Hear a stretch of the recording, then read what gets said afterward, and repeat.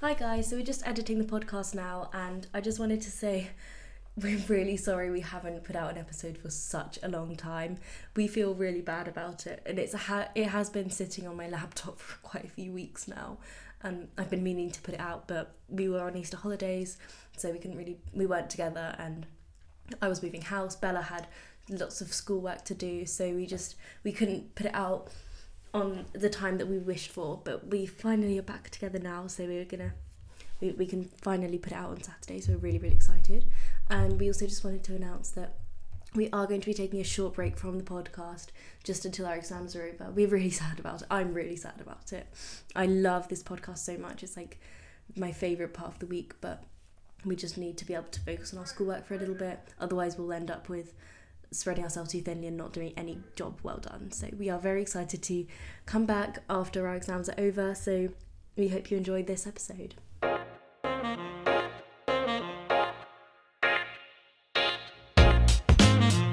Hey guys, welcome back to Garrett Girls. I'm Bella. And I'm Elle, and in today's podcast we're talking about intersectionality, colorism and representation with our amazing friend Jess. She's one of the most beautiful people inside and out that we know. She's so passionate about intersectionality, about intersectional feminism, colorism, race, representation. What else? I just can't even put her into words because she's so wise and smart and we just needed funny to get you and kind. on. We've been waiting. Had her on the list of guests since day one. We're so excited to finally have her on. So welcome, Jess. Welcome. Oh my gosh, thanks guys. I hope I live up to that introduction. I'm sure you will, without a doubt. Definitely. So, how was your week? Well, it was great up until last night when it was so stupid, but I basically smashed my face into some air conditioning and broke my nose. Yeah. At least it's not moved out of place. Yeah, so it's fine. It's the only time you worry. I knew that was your concern. Yeah, I know. I was like, oh my god, no, guys, I think I broke my nose. What if it never looks the same again? That was my number one concern. Oh my god. But yeah, I'm not vain, by the way. How's yours, Bella? Well, I had a pretty bad week actually. It wasn't as productive as I wanted to be. Had some other stuff going on. But we move. Hopefully next week or this week will be better, and I will my mood will improve. Hopefully. Yeah. How are you? I'm so stressed. I have bundles and piles of work to do. It's just piling up because I commit to too many things. And I'm in the spring production, and I have this question time with this MP on Friday, and I have to plan out all my questions because I'm on a panel, and then I have so many essays to do, and I've just become Layla's PA, personal assistant for this, because we have we're basically having a big movement in our school in terms of sexual misconduct, and we're drafting letters and organising workshops and stuff, and I'm a pretty organised gal, so I'm basically keeping Layla on track with all of that stuff, so it's just a lot of work to do, but excited to be on the podcast today for a little break. Yeah. Cool. Yeah, so should we start off with Jess? Tell us about colorism. Okay, so For any of those who don't know what it is. I'm just going to throw the definition out there. So colorism is the prejudicial or preferential treatment of same-race people based solely on their colour, and that's Alice Walker's definition, and she's the founder of colorism, I'm pretty sure. In fact, she started it. Yeah, no, obviously it's always been around, but there's not always been a name to back it up. Yeah. So I guess we could just start with some examples of colorism. So colorism is something that affects everything. So when if you've got darker skin and you're going into a shop to buy some makeup and you can't find makeup in a tone for you because it's all for lighter skinned people, that is colorism. In music, when singers sing about wanting to go out with a light skinned girl, that is colorism because you're preferring someone darker, preferring someone lighter, over someone darker.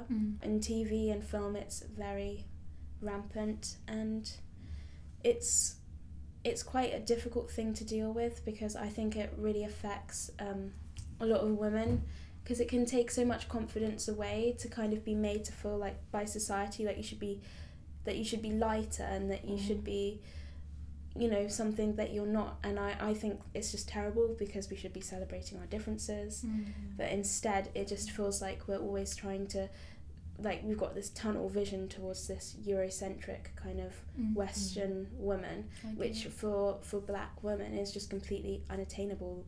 And it's, I don't know, it's really sad, I think. And for me, like, I once had someone like come up to me at school and go, "Ew, black girl."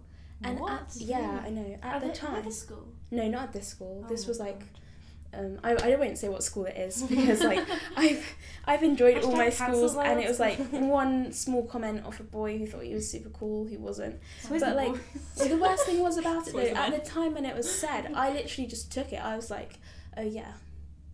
And like now looking back, I'm like, no, not ew, thank you very much. I like to celebrate the fact that I am a mixed race person.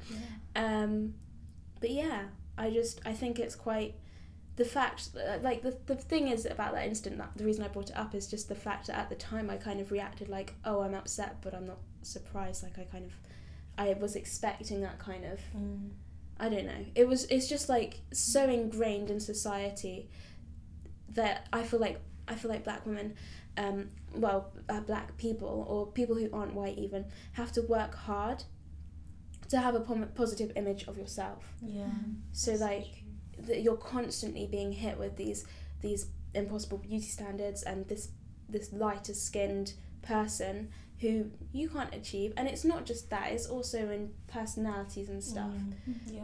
So like there's constantly this bad press about non-white, well, I don't like the term non-white actually, but people who BAME?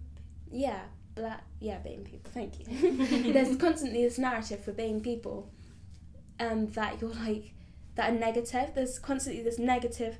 Twice as hard to earn. Yeah, as much. so every time you open the newspaper, whenever you see a story about someone from the black, Asian or minority ethnic community, 9 times out of 10 it's negative. And I think that makes a really big impact on you, because then you have to look into yourself and be like, I am a good person. And it's harder to feel good about yourself. Yeah, I really want to like delve deep into all of like those things that you've mentioned. So I did some research about like how colorism started. Sorry if you can hear my chair moving around. Just readjusting my seat. Editing fella's gonna be stressing there. So like it started, like it literally dates back so long, but during the transatlantic slave trade, when slave owners would rape their female slaves, this resulted in children with lighter complexions.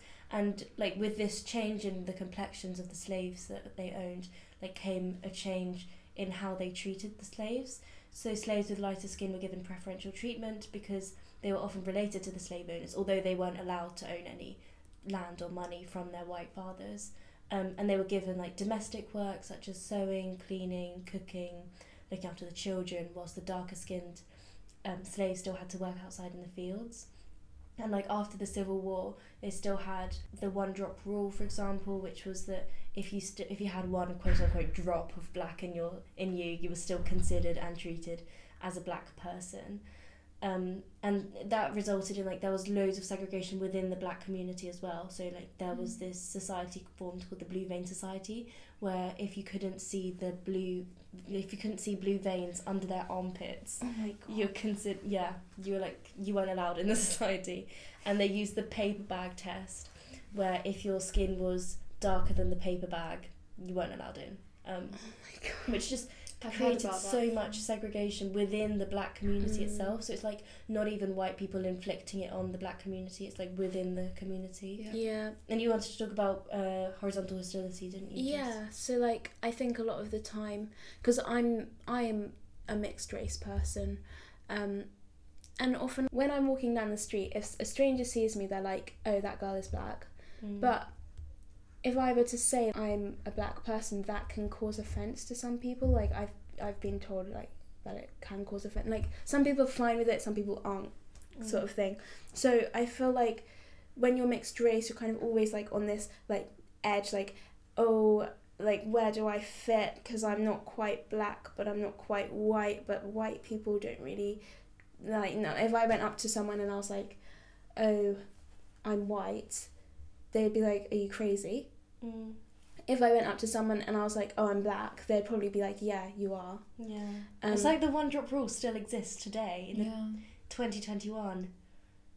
That's crazy. I remember you telling me, because you were talking to me about it, Elle, and you were saying, like, there's like a prediction in, like, I don't know how long, but pretty much most people will be of mixed race. And I feel like at this current moment in time, it's so cut and dry about, like, where you belong and what race and what ethnicity you belong to, whereas like, you know, we all originate from the same from Africa and all of these things. And I think that like at the time that race started like being used to segregate people, it was very clear who was black and who was white. But now with like globalization and like colonialism, like it's so intertwined. And now there's not just Europeans and Africans. There's, you know, we know about indigenous people, Latin America and Asia, Australasia. Like, it's just, I think it's the definitions, like, it just needs to be reconsidered because it just doesn't fit modern society. I think like the thing with race is it's something so personal to that person. So everyone has a different view on race and like what race is to them, and I think everyone like no one has the same definition of racism.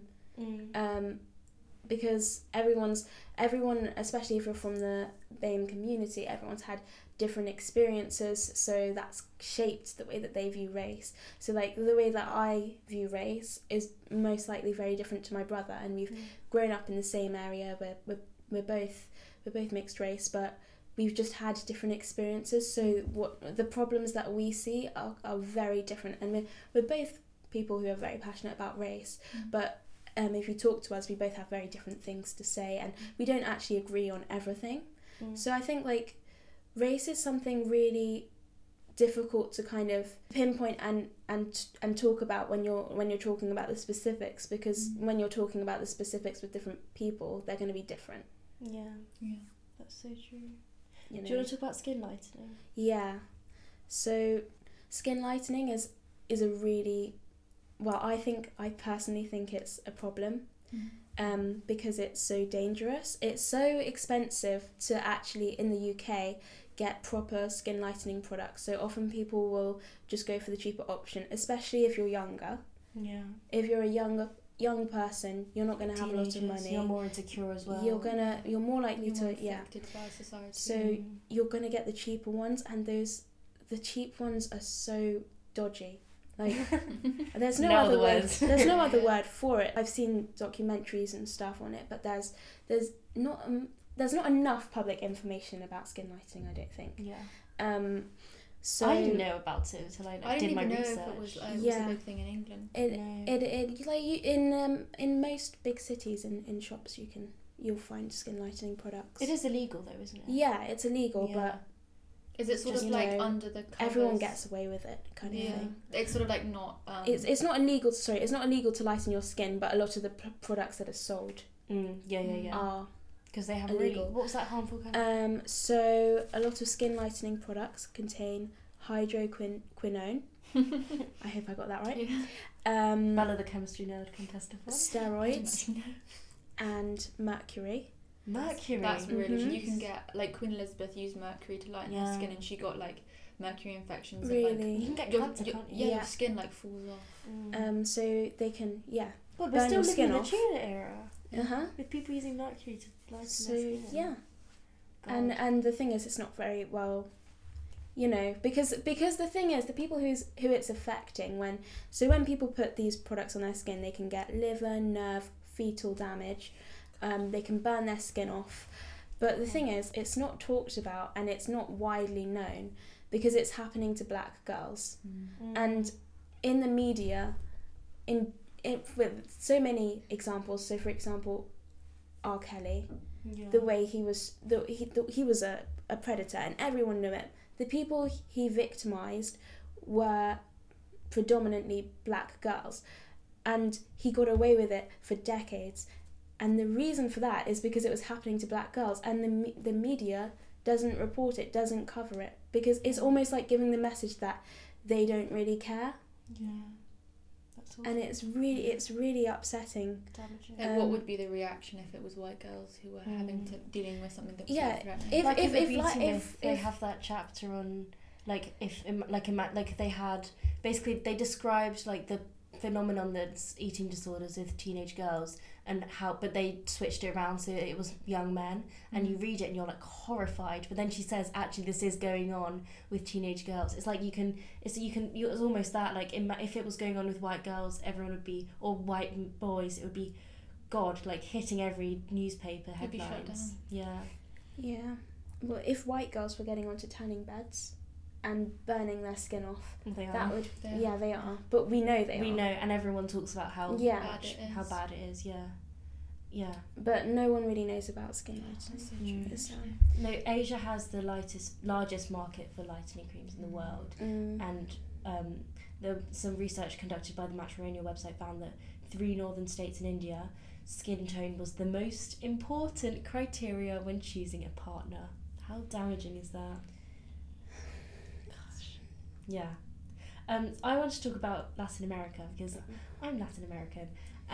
So in Mexico and in many Latin American countries, there's an obvious absence of darker skinned people in telenovelas, commercial, and in the great general media.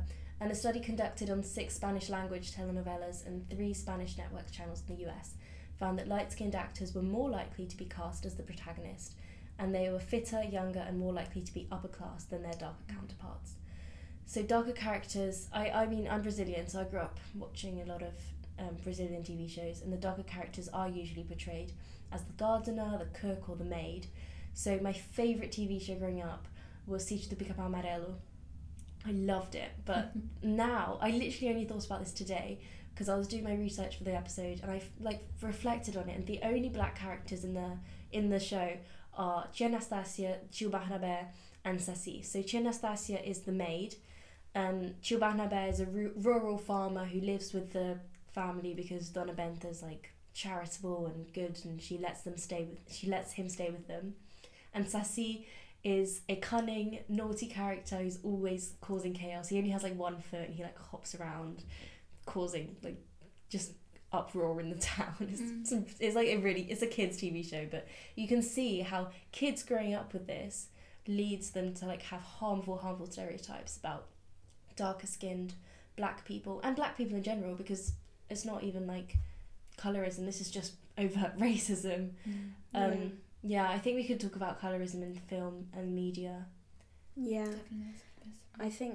I think it's so damaging, and I think my personal opinion is that the media has a lot to answer for True. the self-esteem, confidence, and just general biases that we see in society today, because we grow up in a world where, well, in this country we do, where you're put in front, you're given books to learn about the world, you watch TV shows to learn about the world, you see films to learn about the world, you look at the news to learn about the world.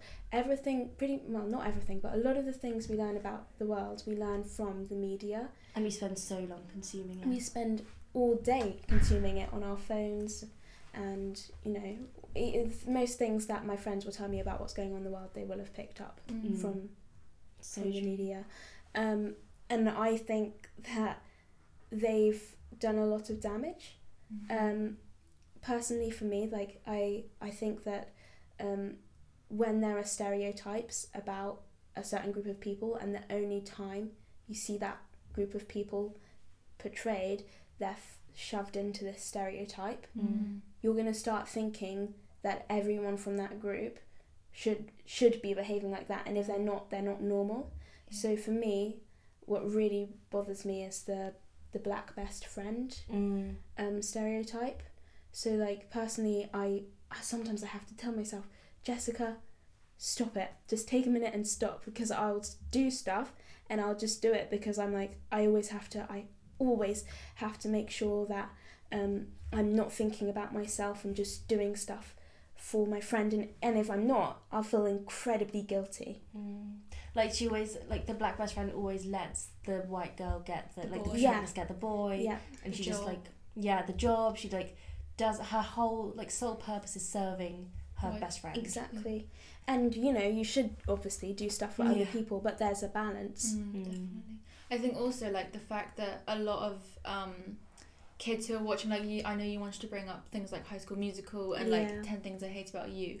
These are like younger kid TV shows. Like if you're a child, a white child Maybe. growing up, and you're seeing this, you're going to be impacted by it. And So it's a primitive years where you're like trying to recollect things and you're trying to understand how the world works around you. If you're exposed to the same stereotype of the same race, then you're going to start thinking, especially if you live in like particularly, I don't like the word sheltered, but like in a very white, wealthy, Yeah. privileged community, and you're not exposed to other people and you don't live in a multicultural town or place wherever you live, it's even more damaging. I completely agree with Yeah. Jess. Yeah. No, so like in Latin America, how we see so much colorism and racism in like lack of representation, I'd say, in the media. You have things like it's like a term that people use called mejorar la raza, and it's like you marrying someone of a lighter skin tone, like a lighter complexion, is like mejorar la raza basically translates to bettering your race. And it's like people try and like marry people who are whiter than them or lighter than them to have lighter babies. And I've seen this so much in my own family, which horrifies me. Like babies will be born and it's like a darker skinned mother and a lighter skinned father, for example, and they'll be like, wow, the baby took after her father so well, I'm so glad, she's so light, she's so fair. And it's like a positive thing. That's the first thing they'll talk about when the baby's born. Or like, oh, I'm so glad she didn't get her mum's like wide nose or something. It's awful. Genuinely saddens me so much. And I know we wanted to talk about like beauty standards and like Eurocentric Western beauty standards, and I think what we're talking about what you guys are talking about in terms of like this sort of desirability for people to appear as white as possible stems from white supremacy, and that the default and the idealization is to be white and be Eurocentric. And when we see in the media people who aren't white, we're constantly comparing them against white people, and there's just, it's never going to be this, it's not going to add up. It's really, really sad. It really saddens me. And I wish that people like these film companies and stuff would start taking more responsibility for the effects that they're actually having. I don't know whether it's because they don't understand or whether because they just don't want to talk about it, but it's really difficult for young people from Black, Asian or minority ethnic backgrounds to grow up with this narrative about themselves that's wrong, and you know, you shouldn't even have a narrative about your ethnic group. You should have such a diverse range of ways of presenting people that you don't need to like say that there's this narrative for this race. You know, it's so sad. And I think I love watching Disney films, for example, but you know, some of them now have to have racism warnings at the start of them because of their blatant racism. Didn't Disney have like a whole thing where I can't remember exactly, didn't they name one of their TV characters after like a segregation law, like Jim Crow? Yeah, that was Dumbo. And it was meant to be funny. And like, have they just put in the race warnings, like the discrimination in the warnings? last few years they've started.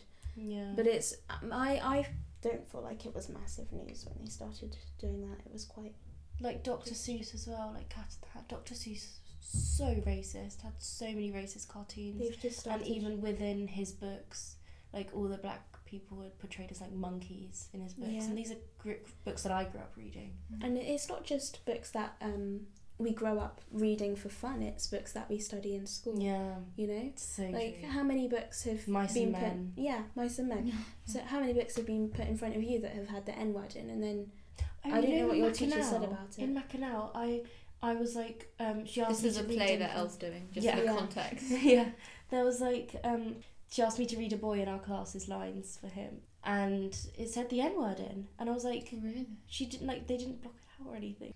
You can't, like, that's so triggering for some people, like offensive. And why should 14-year-olds be? Because that's how you're 13 or 14 when you do Of Mice and Men. Yeah, I was 13. Why are you that young doing a book that's got such a triggering word in it? It's Yeah. unnecessary. And they won't understand the context behind it either. Yeah, And when and- the teachers say you can say it in a literary context. That's wrong. It's not No. true.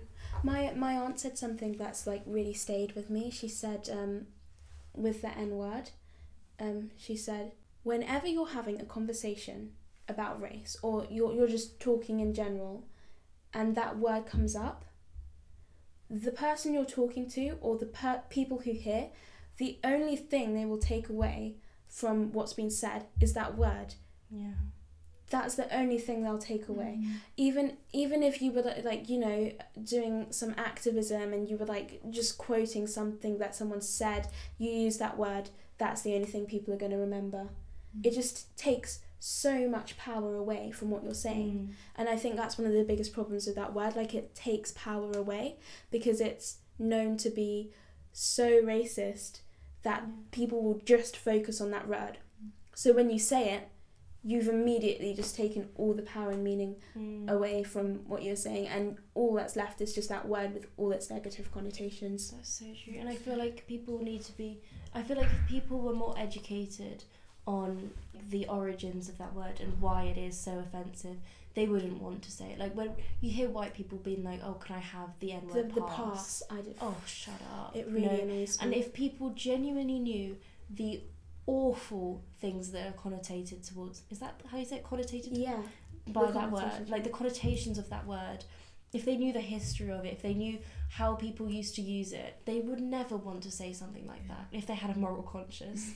I also just wanted to talk about, you know, the natural hair movement and how important that is for women from Black, Asian and minority ethnic backgrounds. So for me, I came across it about 4 years ago, and it's really like changed the way that it's what started me really on my road to kind of learning more about race and thinking more about race, and it's given me a lot of confidence in my life. And I think that hair, it sounds silly, but it is very important. So important. Because it's a statement, it gives you power, and like when you have hair that you like, you just feel so good about yourself. That's so true. And especially like with the Black community, there's like so many histories behind it. Like when white people just wear like cornrows and stuff, Black women, like Black slaves, used to put plait rice into their hair. Didn't so they that even like braid maps, the path, yeah. the maps Yeah. to escape the slavery? Yeah, so that if their children got lost, they could like have food in their hair and maps to find safety. And there's so much history behind it, especially with Black people. Like, there's such a stigma around it as well. In my family, it's always like, oh, she like she has bad, quote unquote, bad hair. It's a term that's thrown around and it's normalised. Yeah, I feel like it's, if you have natural curly hair or like afro hair, you realise how much it's impactful. And I don't think that people with straight like European hair really notice that. Yeah, I think it's something that isn't really understood at the moment. I think it's on its way to being understood, but as it stands, it's not, you know. When hair is different and, you know, like it's straight or it's curly, those are two different types of hair, so they're going to work in different ways. So when you have like a school uniform with a code about hair, it can often just be a bit offensive to people because, you know, for example, I remember so clearly being at school and I wore my hair down once when I was in lower school, and one of the teachers said, put your hair up, it's so distracting. Why have you got your hair down? Put it up, it's too distracting. And it's everyone else it's around so me, beautiful, because Jess has the most beautiful curls in the world. Everyone's just mesmerised. everyone around me had their hair down as well, like all my friends did, and I'd worn my hair down because I just wanted to be like my friends, but it was too distracting. And I don't know, I just think it's really damaging when you tell kids that kind of thing when they're that young, that their hair's too distracting, but they're wearing it down just like everyone else. So you're immediately kind of putting negative connotations to them wearing their hair down, and it is a big thing to wear your natural hair. So I found so much empowerment in it, and I think like having like seeing people that you can look up to, like when I became friends with Jess, I became so much more confident, and like I understood my hair type so much more because I finally had a friend who had like a similar curl pattern to me. Or like even at my old school, I love my old friends. Like if you're listening to this, mwah, love you guys. But they like had very different hair types to me. They all had like European straight hair, and like we'd go to parties and stuff and get ready together, and like obviously knew nothing about it. But I feel like seeing people in the media, or even like having friends who have a similar like natural hair to you, it makes you embrace it so much more and not feel like you need to straighten it to fit in. Yeah, because I feel like straightening has been a big problem. Well, not a problem is the wrong word, because it's not a problem, but I think that Something relaxing your hair, Yeah. I think that should be an age restriction. This might be controversial, but I do think there should be an age restriction on it, because it's damaging. It's very damaging, and it's a massive, I know so many people who regretted it. It's a big decision to make, because you're gonna, once you've done it, it's very hard to Get your curl pattern back. And I just think, I don't know, I think there should be an age restriction, like maybe you should be 16 before you can do it. I know some people listening might be like, that's really controversial. That's just what I think, because I think a lot of people, they relax their hair because they feel they have to, not because they want to, or because society's pressuring them into this unattainable image of, you know, being like a westernized kind of image, and it's impossible to obtain. But if it feels like you're getting closer by relaxing your hair, I respect people who do it, but I just think that it's a massive decision to make, and it's not treated as a big decision. And you know, like really young people get there. I think it kind of links with what you wanted to talk about, Jess. I know about like the modelling industry, and like how when they hire black models and models who have like curly hair, and like the I guess the hair technicians not knowing how to style curly hair, and how that forms problems in itself. Because like it just makes it feel like when people do stuff like that, it just makes it feel like you've just gone, right, oh my gosh, we've got to tick this off the list, diversity, right, okay, right, bring them in from the back, and then, oh gosh, sorry, our budget doesn't reach far enough.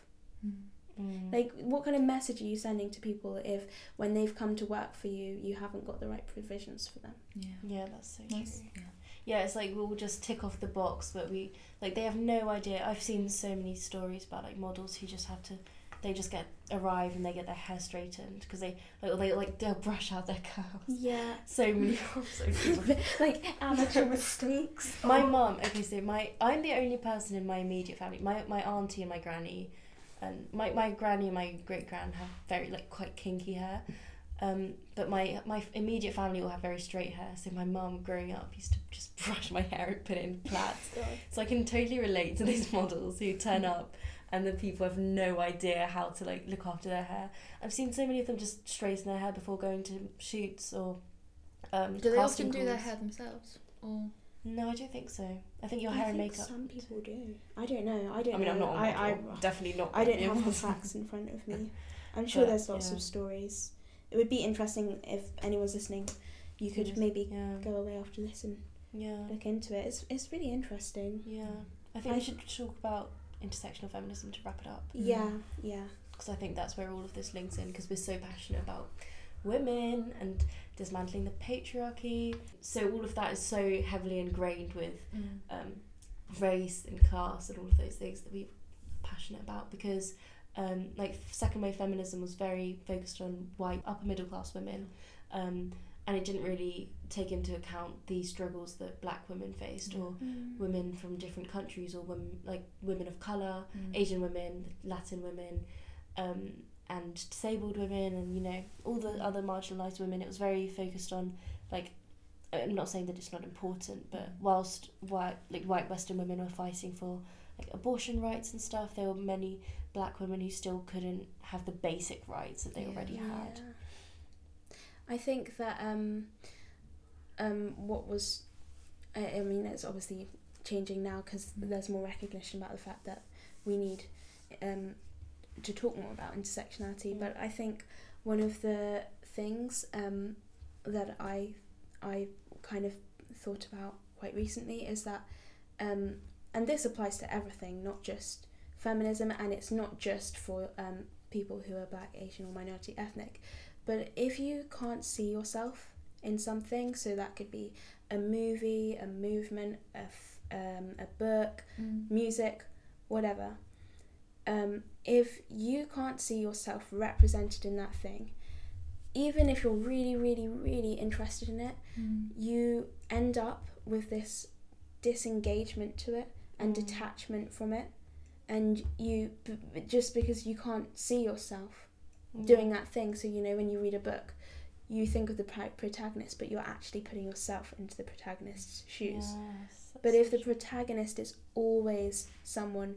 who couldn't be you, then it's impossible for you to become engaged in that thing. So, you know, for example, well, let's just use the simple Enola Holmes, the movie, right? Was I think it was quite white feminist. Very white feminist. Because they had a token Black person in there. If you have a film that's about feminism, and you put one Black person in one role and the rest of the film is completely white, you've just put that Black person there to tick a quota. You haven't done it because you're being like more modern, and it made me feel like when I watched the film, I was like, it was a good film, but like I don't really feel like I don't feel like it offered anything to me. I don't feel like amazed at the message that it's kind of brought, because I don't feel like it really applied to me at all.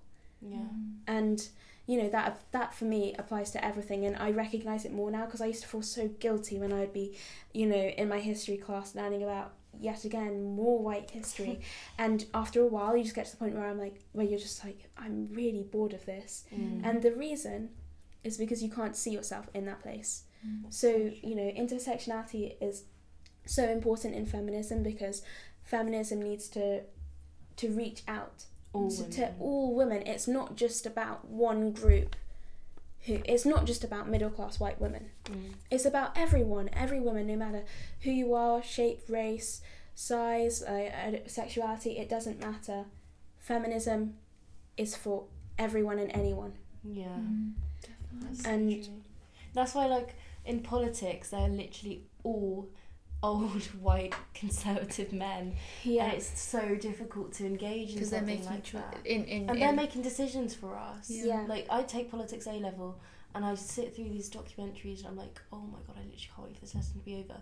And I love politics. I'm such a political person, but I just can't find myself engaged in stuff like that, because it doesn't remotely resemble me. So I totally get what you're saying. I think that, like, intersectional feminism it's so close to my heart, because it just because like I love women so much, and I love all women, like all different kinds of women, and it's just so beautiful to see all different types of women uniting together for this one cause, and it honestly makes me really emotional. Yeah, we should celebrate the diversity, and instead of like trying to reach this like supposedly optimum beauty standard, we should all just embrace, because we're all bloody so sexy. Gorgeous. You know, oh my god. Diversity is the most beautiful thing about this world. Like, wouldn't it be so boring if we went outside and everyone looked exactly the same? Yeah, it would. That would be terrible. Yeah. The best thing about the world that we live in is how different everyone is. That's the best thing. That's the most exciting thing, and that's what brings